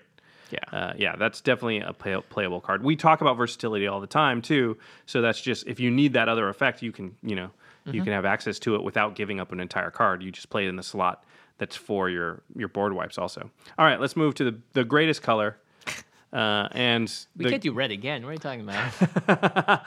and this card. Okay, this is the card in the set that everyone's going off about. It's As Foretold. As Foretold. People That's love the it. name of the card, As Foretold. The card was not foretold. Okay. 2 and a blue. Enchantment. At the beginning of your upkeep, put a time counter on As Foretold. Once each turn, you may pay 0 rather than pay the mana cost for a spell you cast with converted mana cost X or less, where X is the number of time counters on As Foretold. Sounds complicated. If As Foretold has a counter on it, then you can play a spell each turn. That means my turn, Jimmy's turn, Maria's turn, Megan's turn. If it has 1 counter, you could play a 1 cast spell for 0. Yeah. And you're casting it as well, I believe, which is pretty crazy. Also, obviously- 0 does count as a number of counters. So you can cast 0 casting cost stuff for free, which sounds weird because you could always do that, right? No, because there's cards like Ancestral Visions, with Suspend on Restore it. Balance, things like that technically have a CMC of 0. Lotus Bloom, I think, is one. Yeah. I mean, this card seems very powerful. I would play this in a Mizzix deck. I would play this in the Atraxa deck because you can proliferate the counters. This card is one of those cards that's insane on a Paradox Engine level. Because it's cheating of mana cost, right? And what do we always say? The most broken things you can do are generally the cheating of mana cost. So, pretty good. Take a look at that card. It doesn't go in every single deck. No. But it's very good. And then think of a deck that has a ton of instants and things where you're just able to, on everybody's turn, use all that quote-unquote mana. It just gets ridiculous, Yeah, especially if you're chaining it into like card draw spells and your Serum Visions and stuff that you can do as soon as you play it, or as soon as you get 1 counter on it, I think there's a lot of people out there, and Paradox Engine, we saw this a lot too, that are sort of on the ban train for a lot of things super fast. And here's what I would say. Not that stuff won't get banned or shouldn't be banned or whatever. I don't think anything should be banned. But I think the meta of Commander in general may have to move a little bit more towards the ability to remove artifacts and enchantments than what we're currently at right now. And that's not necessarily a bad thing. We just may have to run more answers than we're used to. So, I think that's okay. I think it's definitely okay because cards like Skull Clamp exist. Yeah, exactly. And I find that card more dangerous than Paradox Engine because Paradox takes a little bit of setup, but with Skull Clamp, you just have X1s and you're just drawing 1,000 cards, Yeah, so I think that may be something to consider before we run around like the world's on fire, everything's going to hell in a handbasket, run a few more Corrosion Grips and some other removal. It's probably okay. Yeah, you'll be all right. Yeah. All right, next up, we have Curator of Mysteries. We'll just go through this one really fast. 2 blue for a 4/4 Flying Sphinx. It just says, whenever you cycle or discard another card, scry 1. And this also has cycling for blue mana, so you can pay blue, discard it, and draw a card. So if you have a lot of discard outlets or a lot of cycling cards in your deck, this just gives you a sort of an engine to help you scry over time, and eventually you'll get a lot of value out of it. But otherwise, it's very sort of fixated on the cycling discard bit. Still a 4-mana 4/4 flyer too. It's not horrible. Yeah, exactly. Yeah. And on the same level, there's Drake Haven, which is 2 in the blue for an enchantment that says whenever you cycle or discard a card, you may pay 1 generic mana. If you do, you create a 2/2 blue Drake creature token with flying. This is the only card I want to open in limited, by the way. I'm just so excited about the cycling deck. Can you just make 2/2 flyers? Yeah, okay. If there's a cycling deck, and there's a ton of cycling, so there might be now, then that card is really good in it. Yeah. You just Talrand when you cycle, basically. Yeah, it's pretty sweet. The next card we're talking about is New Perspectives. It's 5 in a blue. More cycling. For an enchantment. It says, when New Perspectives enters the battlefield, draw 3 cards. So 6 mana, draw 3 cards, not great. But then it says, as long as you have 7 or more cards in your hand, you can pay 0 rather than pay the cycling costs. So you can just cycle for free once you have New Perspectives out. Pretty good. I can also see this getting some play in like a Brago deck where you can blink it. You can blink it and just draw 3 every time. That seems okay. Gosh. Yeah, and then you just build a bunch of cycling into it. Yeah. Or you don't even have to. Maybe just drawing 3 every turn is good. Yeah, that's true. It's 6 mana, so I don't know. But I'm just saying you could do that. All right, next up we have the Vizia of Tumbling Sands. 2 in the blue for a 1/3 creature human cleric. You guys ready for this one? I like this card a lot. Untap another target permanent. That's all I ever want to do in life. Pretty good. Just tap stuff and untap it. And it doesn't stop there. Cycling for 1 in the blue to discard this card and draw a card. And when you cycle this card at instant speed, by the way, untap target permanent. Whoa, that's really cool. Because we've talked about how awesome it is that you can bring back, what's his name, Fate Stitcher from the graveyard for one last untap. This has the same thing, but you're also drawing a card off of it. Yeah, I love cards like this. You know, the fact that it says untap target permanent, so you can do it with the Gilded Lotuses and things like that, and not just make 1 mana, but make a bunch of mana. This is the most Josh card in the set for sure. If I can be tapping and untapping things, I'm just happy. I wish it tapped things. That's why a lot of people were like, "Do you like it more than Fate Stitcher?" No, I don't, because Fate Stitcher is also a removal spell. It also taps down their scary thing, so it can't attack. But I still like this card quite a lot. It's closer to Kiora's Follower, which is a card I always play when I can. Mm-hmm. But with the whole cycling thing on top of it, which is really neat. It does make my favorite cards like Market Festivals and stuff more playable when there's more stuff out there that can untap the, you know, if you have a land or an artifact that taps for multiple manas, then all of a sudden these cards become insanely powerful because they read tap for 4 mana or tap for 3 mana. Yeah, this could be a removal spell. Someone taps out and someone's like, I'm going to swing at you with this thing. But like, now you can block. Whoop. Yeah, true. So, I like it. Yeah. Here's another card with your Brago deck. Oh, yeah. So Trial of Knowledge, which is 3 in a blue for an enchantment. When it enters the battlefield, you draw 3 cards and then discard a card. And it has all the trials have this, which I don't think is going to be relevant in Commander, but they all say when a cartouche enters the battlefield, then you return it to its owner's hand. But this is, I think, even better than New Perspectives in the Brago deck because it's only 4 mana, draw 3 cards and discard a card. But I think blinking that every turn would be, pretty good. All right, we have another split card. It's Commit to Memory. So commit 3 in the blue for an instant. Put target spell or non-land permanent into its owner's library, second from the top. That's pretty good. You can just get rid of something at instant speed. It's a counterspell too, right? Yeah, it puts a spell. Yeah. So if it's on the battlefield or on the stack, you can still put it second from the top. I think that versatility right there is really good. Yeah, as long as it's not a land. And then there is Memory. Oh, God. 4 blue for a sorcery. Aftermath. Cast this card only from your graveyard, then exile it. Each player shuffles his or her hand and graveyard into his or her library, then draws 7 cards. So this is, what is this, Time Twister? Time Twister-esque, yeah. It's got the whole windfall. Just, draw a lot of cards. Because Leovold just wanted more of that stuff. Yeah, because the whole, this is a target, the commit is like a targeted removal spell, and Memory is just like, oh, yeah, let's just have everyone draw 7. Well, what you're supposed to do is put it second from the top, and then use Memory, right? And that shuffles everybody's graveyard, so they're not going to get the card that you put second from the top, so they'll get it back right away. I mean, still in their library somewhere, but pretty cool, I had this in a draft deck. Oh, yeah? How was it? Because, after the pre-release, we draft, and I drafted the cycling deck, which was awesome. Did it work? And that card was great because I couldn't mill myself out from all the cycling. So. Nice. That's perfect. Yeah, and it worked. It was that deck was super fun. Oh, awesome. I don't know if it was super powerful, but I mean, I didn't lose. All right, on to green. I think that's a good enough gauge. The first green card is Champion of Ronas. It's 3 in a green for a 3/3 Jackal Warrior. You may exert Champion of Ronas as it attacks. Again, exert means that it will not untap during your next untap phase. When you do exert it, you may put a creature card from your hand onto the battlefield. So it Elvish Pipers something out on attack when you exert. People are going crazy about this. I think it's okay. Elvish Piper still seems better than me. Yeah, Piper's better, but in the deck where you're trying to attack a lot and just keep the pressure on, giving haste to your creatures, you have the other guy that gives you another combat step.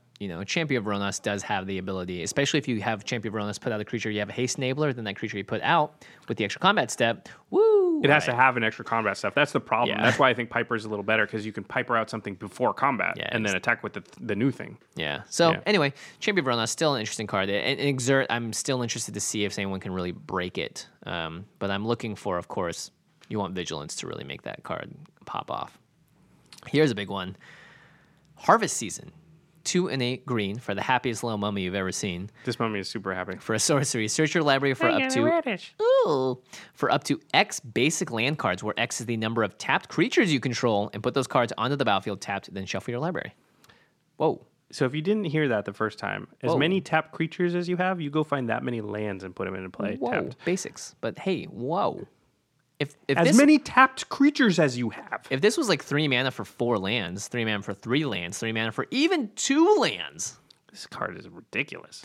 Yeah, obviously you wanted to play it in a 1 or 2 color deck. That way you have more basic lands to fetch out. Token what decks, deck doesn't have Besides 5-color, most decks have like 10 to 12. You're rarely going to, you're By the way, you'll be like, oh crap, I have 10 tap creatures and I can only go get 8 lands. Well, this is horrible. Here's some combos. You should play this with Opposition, so you can tap your creatures at instant speed and then play Harvest Season. You should play this with one Smuggler's Copter. Because everyone can crew it. Everyone crews the one copter. Play this thing. Get 11 lands. Oh my goodness. Yeah, even just like swinging out, you lose a couple creatures and then you play Harvest Season. I don't know. This card's great. This card's bonkers city. It is up there in terms of power. I like it quite a lot. The next one is basically the Reclamation Sage of the set. It's Manglehorn, 2 and a green for a 2/2. When it enters the battlefield, you may destroy target artifact, and then artifacts your opponent's control enter the battlefield tapped. So that's really neat. The fact that it has that little added versatility. Prowling Serpapard, the weirdest name I've ever seen in a while. It's Serpent and Leopard. It's a cat snake. It's 1 green for a 4/3. Lepant didn't sound good. Yeah, creature cat snake. Prowling Serpapard can't be countered. And creature spells you control can't be countered. So this is that Dromoka thing, right? Yeah. Where like it's not the exact same because they can counter non-creature spells, but still one of those cards you can play on your turn to make sure you can do what you need to. It's the anti-control card. And I've learned firsthand that those cards are good. Yeah, pretty good. Next up, this card destroyed you in the pre-release. Yeah. So Adam played this against me only in one game. I won the other 2, so don't freak out, everybody. Sandworm. Strictly better. Sandworm Conversion. 6 and 2 green, so 8 mana for an enchantment. Creatures with flying can't attack you or planeswalkers you control. And then at the beginning of your end step, create a 5/5 green worm creature token. So you get a 5/5 worm every end step. And then, you're sort of immune to flying. Yeah. Pretty cool. Pretty cool. It's 8 mana. I said, I was calling it No Fly Zone. And no fly zone plus you get a 5/5. Yeah. Get some token doublers up in there. Yeah. Holy moly. I think it's playable. It's expensive. Yeah. But I mean, you're in green, right? So you can pump out a lot of mana. And once you have that out, wow. Yeah, it really stops a lot of aggression in the air, and hopefully you have enough big creatures on the ground, including the 5/5 you make at the turn you play it, to stop anyone from hitting you on the bottom. Yeah. Pretty cool. All right, Vizier. Vizier. I keep saying it wrong. Vizier of the Menagerie. This art is crazy. 3 and a green for a 3/4. This art is crazy. It's the creature Naga Cleric with all the friends. I think people are mad in particular about this because this is not a snake, even though it looks like a snake. It does. It's a Naga. Yeah, there's a whole thing. I'm not going to get into that. You may look at the top card of your library. Because I don't like tribal. Hold on. This ability. This ability is crazy. You may look at the top card of your library. You may do this at any time. Not many cards allow you to do that. You look, right? It's not like Oracle of Moldiah where everybody gets to see it. That's you looking at it, yeah. Yeah, and then you may cast the top card of your library if it's a creature card. Sweet. Card advantage. And you may spend mana as though it were mana of any type to cast creature spells. Cast any creature spell, not just the one on the top of your library. Any creature spell you cast, you don't have to worry about mana cost. This card is a lot of text, and it's all pretty cool.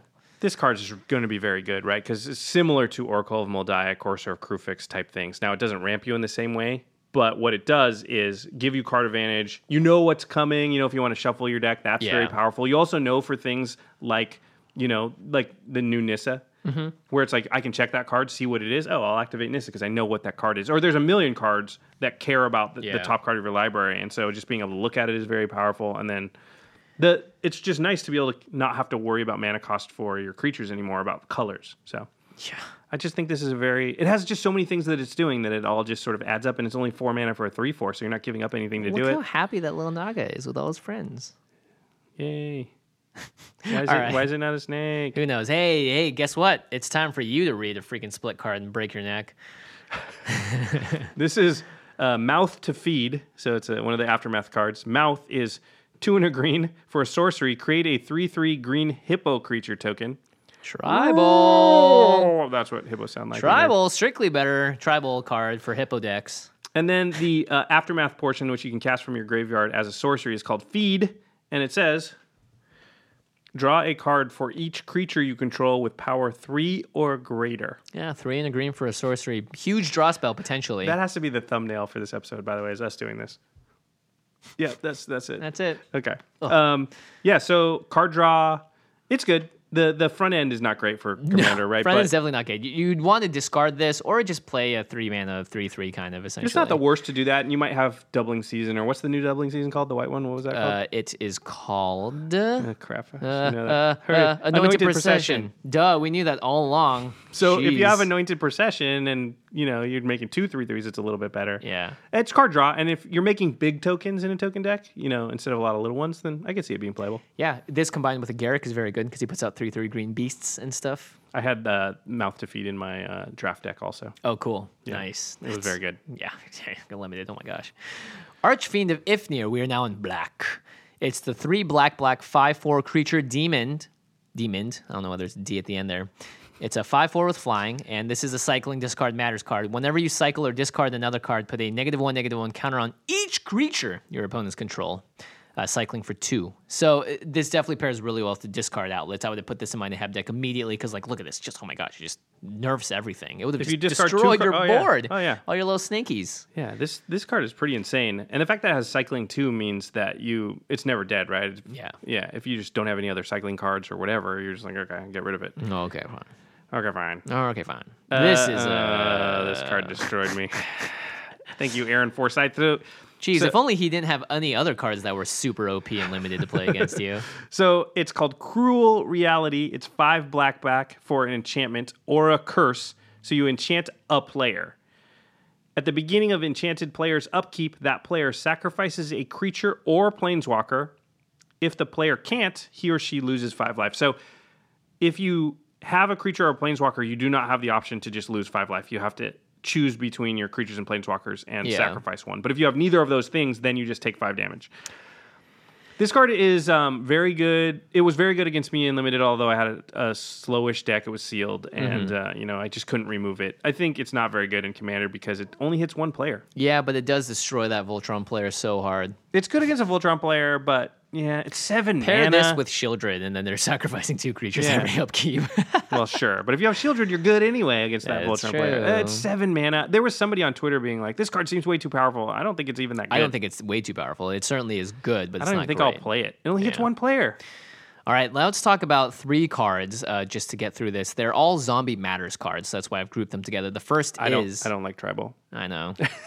The first is Liliana's Mastery. She gets a Mastery. 3 black for an enchantment. Zombies you control get +1/+1. And when this enchantment enters the battlefield, create 2/2 black zombie creature tokens. So there are 3 3s, 6 power for 5 mana. It's a Lord effect ability. The next... Lord of the Accursed. I had this in my pre-release deck. It's 2 and a black for a 2/3 zombie creature. It says other zombies you control get +1/+1. So it's an anthem effect for your zombies. And then you can pay 1 and a black, tap the Lord of the Accursed. All zombies gain menace until end of turn. Now that is actually That's very all zombies. powerful. So if somebody else has a zombie, you can give Yeah. it to them too, I guess. Yeah. So, I mean, obviously for the zombie tribal deck, you would want to play this card. Finally, that's probably one of the commander decks too, zombies, right? That's one of the... It's could- probably it elves, could be. goblins, zombies, something. I hope they do hippos. Plague Belcher, 2 and a black for creature zombie beast, 5/4 with menace. When Plague Belcher enters the battlefield, put 2 -1/-1 counters on target creature you control, and whenever another zombie you control dies, each opponent loses 1 life. So I could see zombie decks where they've got so many zombies that they just sack them and kill everybody that way. Yeah, exactly. Yeah. And, it's cool. You can attack with all of them, and anytime someone blocks, then, oh my gosh, each opponent's starting to lose a life. It's one of those things that sort of just gets out of control fast. And the last black card on our list is Shadow of the Grave. It's 1 and a black for an instant. Return to your hand all cards in your graveyard that you cycled or discarded this turn. I would have loved this in my Neheb Yeah, deck. those discard decks or decks with like Sire of Insanity or even like Yeah. Wheel of Fortune into this is pretty good. Yeah, Wheel of Fortune into this. You can't do it at the same time. Right. But yeah, Shadow of the Grave seems very good. If you're just like, I'm going to discard 3 cards to do this ability, and then you're going to get them back. It's a cool way to sort of, play around with the discard/cycle ability. Really great art, too. I love that art. The fact that it's only 2 mana makes it really strong. Yeah, for sure. Okay, all right, that's black. go into the multicolored cards. Now, there are a few more of these, as well as a lot of the split cards, so get your neck ready. Oh, man. My neck hurts literally from looking at that last Just one. thinking about it. No, it actually does hurt.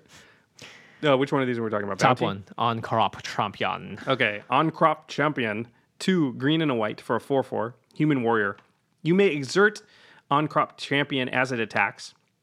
If you do, untap all other creatures you control. Gives Suit of Vigilance, but more importantly, you get to use Mana Dorks in green. You get to recast things off of your, If you had a whole bunch of creatures that want to tap, then I can see using it. It's Don't fine. spend too much time on it. Even Wind Guide, 2 white and a blue for a 2/3 flying vigilance. Creature tokens you control have flying and vigilance. And it has Embalm. Yeah, this would have been very good in the Temet deck, obviously, Yeah. that Mel played, because then all of her living weapons now are flying and they're vigilant. Oh, crap. So that would have been really good. It's a really cool Lord card. I had this in my draft deck as well. This card is weird. Okay. Jeez, you're just killing it over there. Well, I was playing 4-color too. Oh, 'cause, nice. You know, that's how we roll. Bounty of the Luxa. That's how you roll. It's 2 green blue for an enchantment. It was royal we. At the beginning of your pre-combat main phase, remove all flood counters from Bounty of the Luxa. If no counters were removed this way, put a flood counter on it, and then draw a card. Otherwise, add a colorless, a green, and a blue. So diamond, green, blue to your mana pool. Okay, another one of these cards. Start of your turn, you look at it. If it has a counter, then you take the counter off and you add 3 mana to your mana pool. No, if no counters, yeah, you're right. Okay, yeah. Okay, yeah. Start. Yeah, I know. Jeez. I played with it, so it's confusing. So you look at the enchantment at the start of your turn. If it already has a counter, you take the counter away. You get the 3 mana. If there's no counters when you look at it at the start of your turn, then you put the counter on and you draw a card. So This is pre-combat main phase, so you are able to use that mana to cast stuff. Oh yeah, sorry, not start of your turn, after the draw step. So every other turn it draws you a card, and on the opposing turns, the ones where you don't draw a card, it adds 3 mana in the combination of diamond, green, blue. It took way longer to explain that card than any other card probably ever. Yeah, the idea is you're drawing cards and then you're able to cast the extra cards you draw with the extra 3 mana. It's fine. It's fine. Slow. I think Super if you, slow. yeah, it's super slow. If you want to add a lot of flood counters to it, so you're always drawing a card, it could be something. But you could just No, play. you need no counters to draw the cards. Oh. So in like a track set, all that would do is Oh, you remove all the flood counters. yeah. Oh, boy. So okay, it's yeah. hard to do what I think people want to do, which is control whether it has flood counters or not, so they Yeah. can get only one end of it. It's not Very- impossible. It's just so many hoops to jump through for what 3 mana or draw a card every turn. You're already in blue. Well, can we talk about more so we don't have to read these split cards? My neck hurts. Okay. All right, well, I'm up first. It's failure to comply. The first is 1 in the blue for a blue instant. Return target spell to its owner's hand. Pretty powerful. And then comply. Target spell. So that's spell, yeah. that's only something that. I need to read the card, Josh. Sorry. I'm trying to make you stay in that position as long as possible. Great. Now I'm stuck here. Comply is a 1 white for a sorcery, and it says choose a card name until your next turn. Your opponents can't cast spells with the chosen name. So the idea is you're going to failure their spell, and then you get to comply as a sorcery on your turn and say you can't cast that card until your next turn. So it sort of reflector mages it in a way. For 3 mana, I guess. I mean, I like the ability to return a spell to its owner's hand. I think that's we should give it more credit than it normally has. Well, and you don't have to name the card that you returned. So Yeah, exactly. you can name any card. So You you can can name a just name their commander. Yeah. If you want. So, yep. Next What's up. the next one? Oh, Rags to Riches. Yeah. So Rags is 2 black for sorcery. All creatures get -2/-2 until end of turn. Pretty straightforward. And then the aftermath side of it is Riches. And it says each opponent chooses a creature he or she controls, and you gain control of those creatures. So 7 mana, 5 blue for Riches, but you kind of, I was going to say blatant thievery, but on that you get to pick. So Yeah. they get to pick. Well, the idea is Rags kills the things you wouldn't want because it's -2/-2, so no dumb you tokens kind of, or whatever. You kind of preacher something from everybody. Yeah. Yeah. Interesting card. Yeah. And again, these are all 2 colors, so you can't just play it in any deck. Heaven and Earth is a green-red. Heaven to Earth. Heaven to Earth, sorry. So Heaven is X in the green for an instant. Heaven deals X damage to each creature with flying. You see that a lot. Hurricane. In green. Not the exact same, obviously. Hurricane hits players. Yeah. And then Earth is X red for the aftermath side. Earth deals X damage to each creature without flying. So this is a way to essentially get the full board wipe effect with a lot of mana because you can kill creatures with flying and without flying. The nice thing is that you get to choose how much mana you put into it. You don't need to do like this deals X damage to everything. So you can cast Heaven early and kill a bunch of stuff. And then on Earth, you can cast it to do even more later in the game. And it just has this sort of like, it's nice. It gives you the ability to get rid of flyers at first and then hopefully more creatures You without could flying. even look around and be like, well, there's no flying creatures I want to kill, but there are some on the ground. So I'm just going to play a green, cast Heaven for 0. Yeah. Get it into my graveyard so I can cast the Earth side of it. Yeah, totally. Okay, now we're on to the artifacts section. First one is Oracle's Vault. It's 4 mana for an artifact. You tap the Oracle's Vault, exile the top card of your library. Until end of turn, you may play that card, and then you put a brick counter on Oracle's Vault. Then you can also tap the Oracle's Vault and exile the top card of your library. You may until end of turn, you may play that card without paying its mana cost. There you go. You can only activate this ability if there are 3 or more brick counters on Oracle's Vault. So the idea is they're sort of building like the pyramids or building the Sphinx, right? So you put a brick on, and once you have 3 bricks, you've built it, and now it has full power. That's how easy the pyramids were to build. Yeah, pretty easy. This is cheating of mana cost. We know cheating of mana cost is always good. This is a crazy card. Very good with proliferate as well, of course, Yeah. because you can just get to the brick thing. And the nice thing is this does give you a little bit of card advantage, so I could 100% see playing this in red specifically. Because you're paying 2 mana, but you do get an extra card. That's sort of the red ability to exile the top card of your library until end of turn you may play it. Yeah. It's really good with stuff like, what was that Vizier that untaps things? Oh, you mean the blue card? Yeah. The Yes. Fate Stitcher stuff? Yeah, it's the good with Fate stuff, Stitcher Kior's Follower and stuff, because you just use it 3 times right in a row. Vizier of the Tumbling Sands. Yeah. So you just use the 2 mana part a couple Yeah. of times just to get it up to 3 brick counters, and then you're going off. Yep. All right, Pyramid of the Pantheon, very similar card, but it only costs 1 mana to play. It's an artifact, and you can pay 2 to tap it and add 1 mana of any color to your mana pool, and then you put a brick counter on the Pyramid of the Pantheon. So you get 1 mana back, so it technically costs 1 to do this, if that makes sense. Yeah, you sort of filter 2 into 1. Yeah, but you get to have any color, so it's a little bit of fixing. But the important thing is that when it gets 3 brick counters, you can tap it to add 3 mana of any one color to your mana pool. So this is kind of like Gilded Lotus at this point, but it only costs 1 mana to play, and essentially if you have a way to power this out and power the ability out a few times or proliferate, then you all of a sudden have a very efficient mana rock, which is pretty cool. Yeah, I think, again, great with the Kior's Follower and the Vizier of the Tumbling Winds. Yeah. That kind of stuff where you can just be like, put 3 brick counters on it Vizier quickly. of the Tumbling Sands. Sands. Come on, we're in the desert, Josh.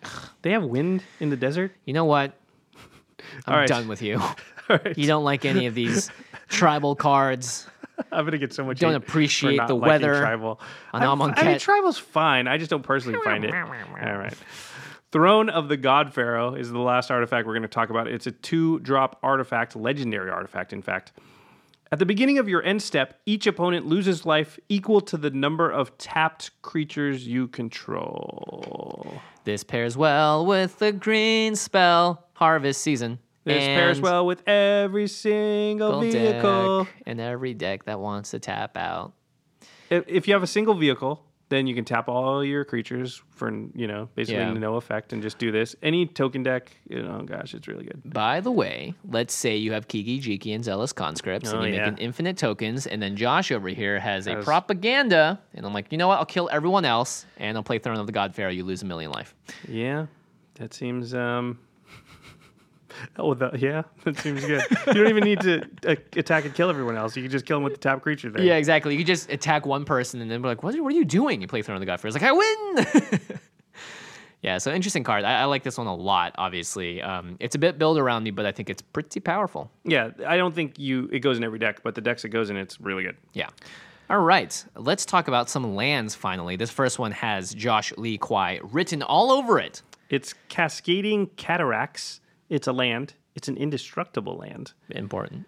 You can tap it and add colorless or diamond mana to your mana pool, or you can pay 5 and tap it and add 5 mana in any combination of colors to your mana pool. Yeah, it's a filter land for 5 color. Funny, a lot of people point this out to me. This is not my favorite type of land. You do lose a color in the transaction. It's true. Or you do lose a mana in the transaction, right? Because you have to tap the Cascading Cataracts plus Which could 5 be a mana. land, yeah. Yeah.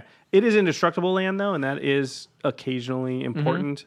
This would look amazing in foil, just saying. Yeah. I still think it's decent in some 5-color decks, but it's not amazing. Yeah, I would 100% play this in Centriplets, though. Great yeah. card for this. Yeah. And finally, we should talk about all of the new cycling lands. The bicycle lands. Yeah, so the cool thing about these lands is that, like the lands I believe we got in Shadows over Innistrad, they have land types on them. Battle for Zendikar. Battle for Zendikar. Those are the have lands. The have lands, right, correct. Canyon Sloth is a swamp mountain, and it enters the battlefield tapped, but it's a swamp mountain, so you can search for it, and it adds black or red to your mana pool. You can also pay 2 mana to cycle it and discard the card and draw a card. So it's pretty powerful. These cards are great. Yeah, these are just must-fits in so many different commander decks because you can cycle it if you draw it, or you can play it early as a tap land, or you can fetch for it and fix your mana as well. So lots of flexibility here. That's 3 different very important things that you want in a commander deck. Yeah, I would say the ability to fetch a dual land is among the top Huge. ability because that means in your 4-color decks, if you get any fetch land, you can go find any color with it, that kind of thing. Yeah. Super powerful. And the cycling is actually very good because at times in the game where you have 13 or 14 lands, you just don't need another land. You draw it, you turn it into another card rather than the land. So, yeah. I really like these a lot. I think these are hopefully not going to be super expensive after I don't think they will. they rotate. The Heavlands didn't go up that much either, so they're easy to get. True. All right, we're going to do a little test, Josh. Okay. Based on the names alone, let's see if you can guess the colors of the land. So we're going to start with an easy one. Irrigated farmland. That's blue-green. Ding, ding, ding, ding, ding, ding, ding. No, It's blue-white. actually blue-white, yeah. Wait, how's it a farm? So I already lost. Fetid pools is black blue. Wait, yeah, black blue. Black blue, yeah. Okay. It's fetid in a pool. Yeah. Scattered groves. That probably That's- has green in it. That's green-white. Correct. And then sheltered thicket. It's got to be green-red. Yep. That's the only one left. Ding, ding, ding. You got 3 out of 4.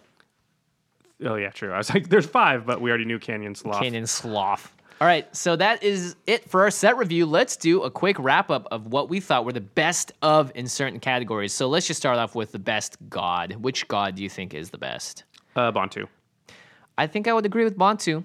What do you... Go ahead. I would not be surprised if Kefnet, the blue one, got a little better, or Ronis, people found was played more than Bantu. But I think Bantu by far is the best. I think Kefnet at its most synergistic is probably a little better than the other two. Bantu's pretty good, though. Yeah. I think Scry. Bantu is just the most useful generally. Yeah. We're in agreement there. All right. The best of each color. Oh, okay. So if you need a little refresher, we can go through these. But the white one, I think, is pretty obviously going to be Anointed Procession for me. It's just a token doubler. It's a card that, or even Mind Sensor. That card's also very good. But it's just a card that White's never had before. Yeah, I think that's what puts it above for me. It's just an ability White doesn't have on its own right now that it needs green for. And it's even better if you pair it with green. Blue is the most obvious, as foretold. Are we going to do best overall?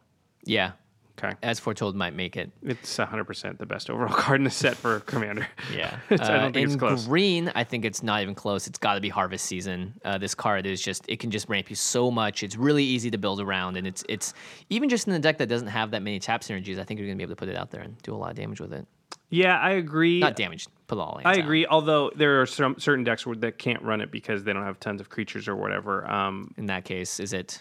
Vizier the Menagerie, it might be, or it's the Ronis, Champion of Ronis. Oh, to All of these are pretty specific to certain decks. I don't see a card that's like, wow, just play that in all. Like, Out Foretold is like, oh, geez, every blue deck. Yeah. Yeah. All right, let's go on to black. This one's a bit tougher. I didn't really know which one of these I like the most, but I think I'm just going to go with Shadow of the Grave. So it's the instant that returns to your hand all the cards you cycled or discarded this turn. This is interesting. You can't choose Liliana because we have Best Planeswalker coming up. Okay. Otherwise, it's obviously Liliana. Boy, Archfiend of Ifnir, that's pretty specific. Bantu, we already had Best God. Cruel Reality, I don't think is that. I think Cruel Reality, I guess. It's not that good. I just think it goes in. You can play it in every deck with black because it's going to do something. It's true. And someone might have an argument for one of the zombie lords as well. Oh, yeah, true. So. Oh, maybe Nest of Scarabs. Oh, no, yeah. that's a very specific It's deck. very specific, yeah. That's a card that makes little 1/1s for every -1 counter you put on creatures. Very good with Hapatra, obviously.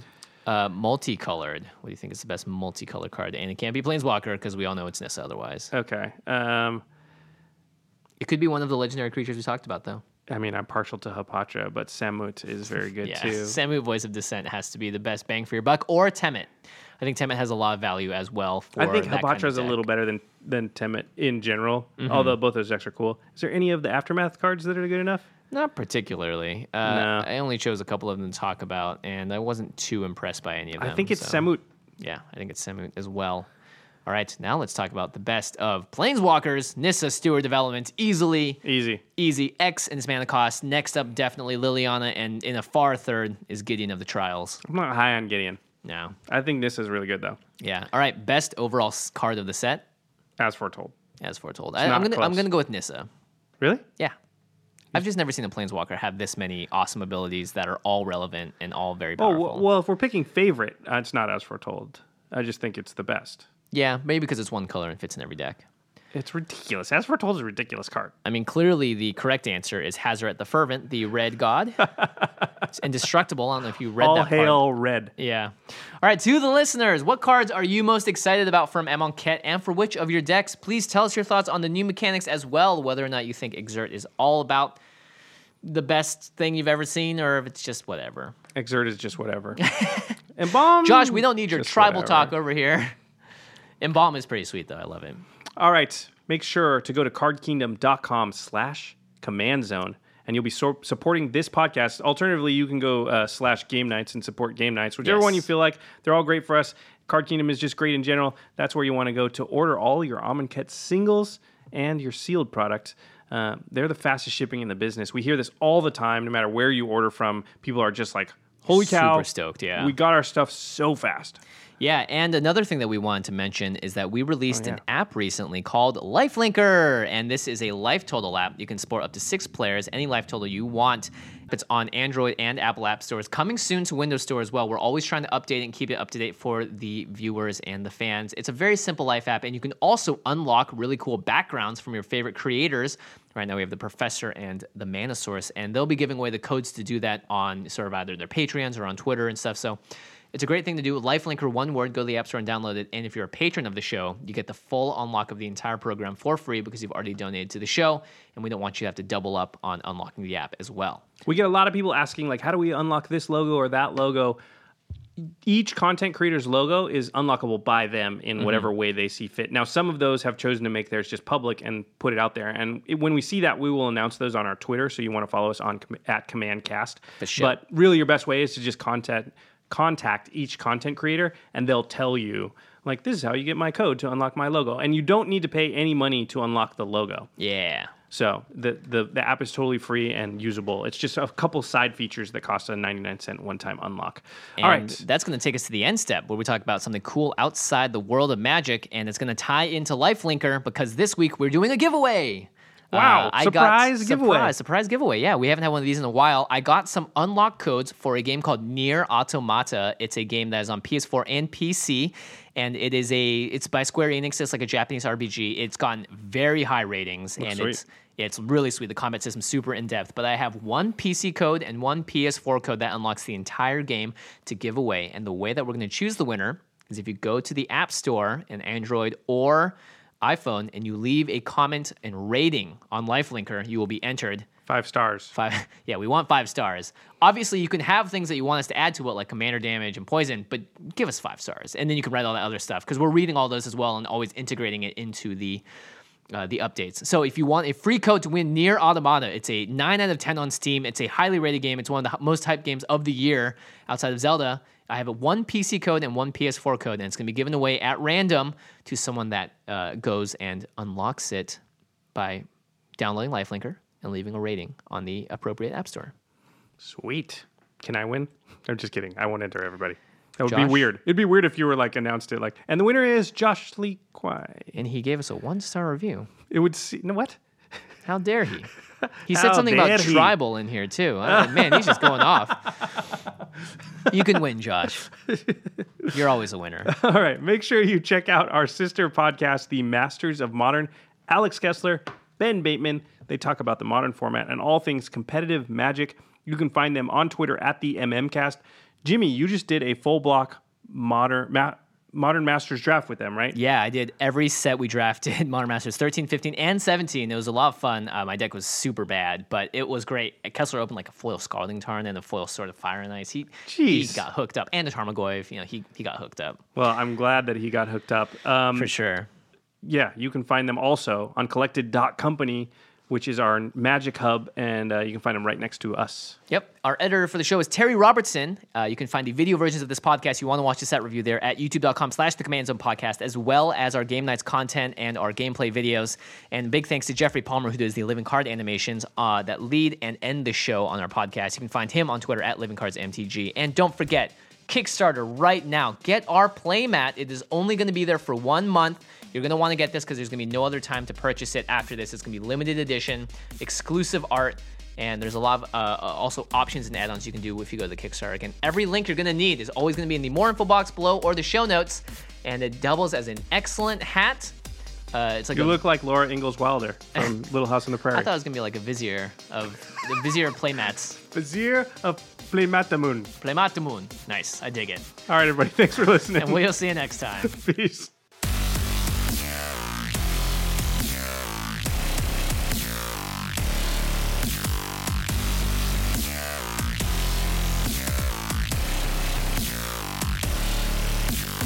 Thank you for your attention. For further inquiries, send an email to commandcast@rocketjump.com or ask us on Twitter @JFWong and @JoshLeeQuai. See you later, alligator. Greetings, humans.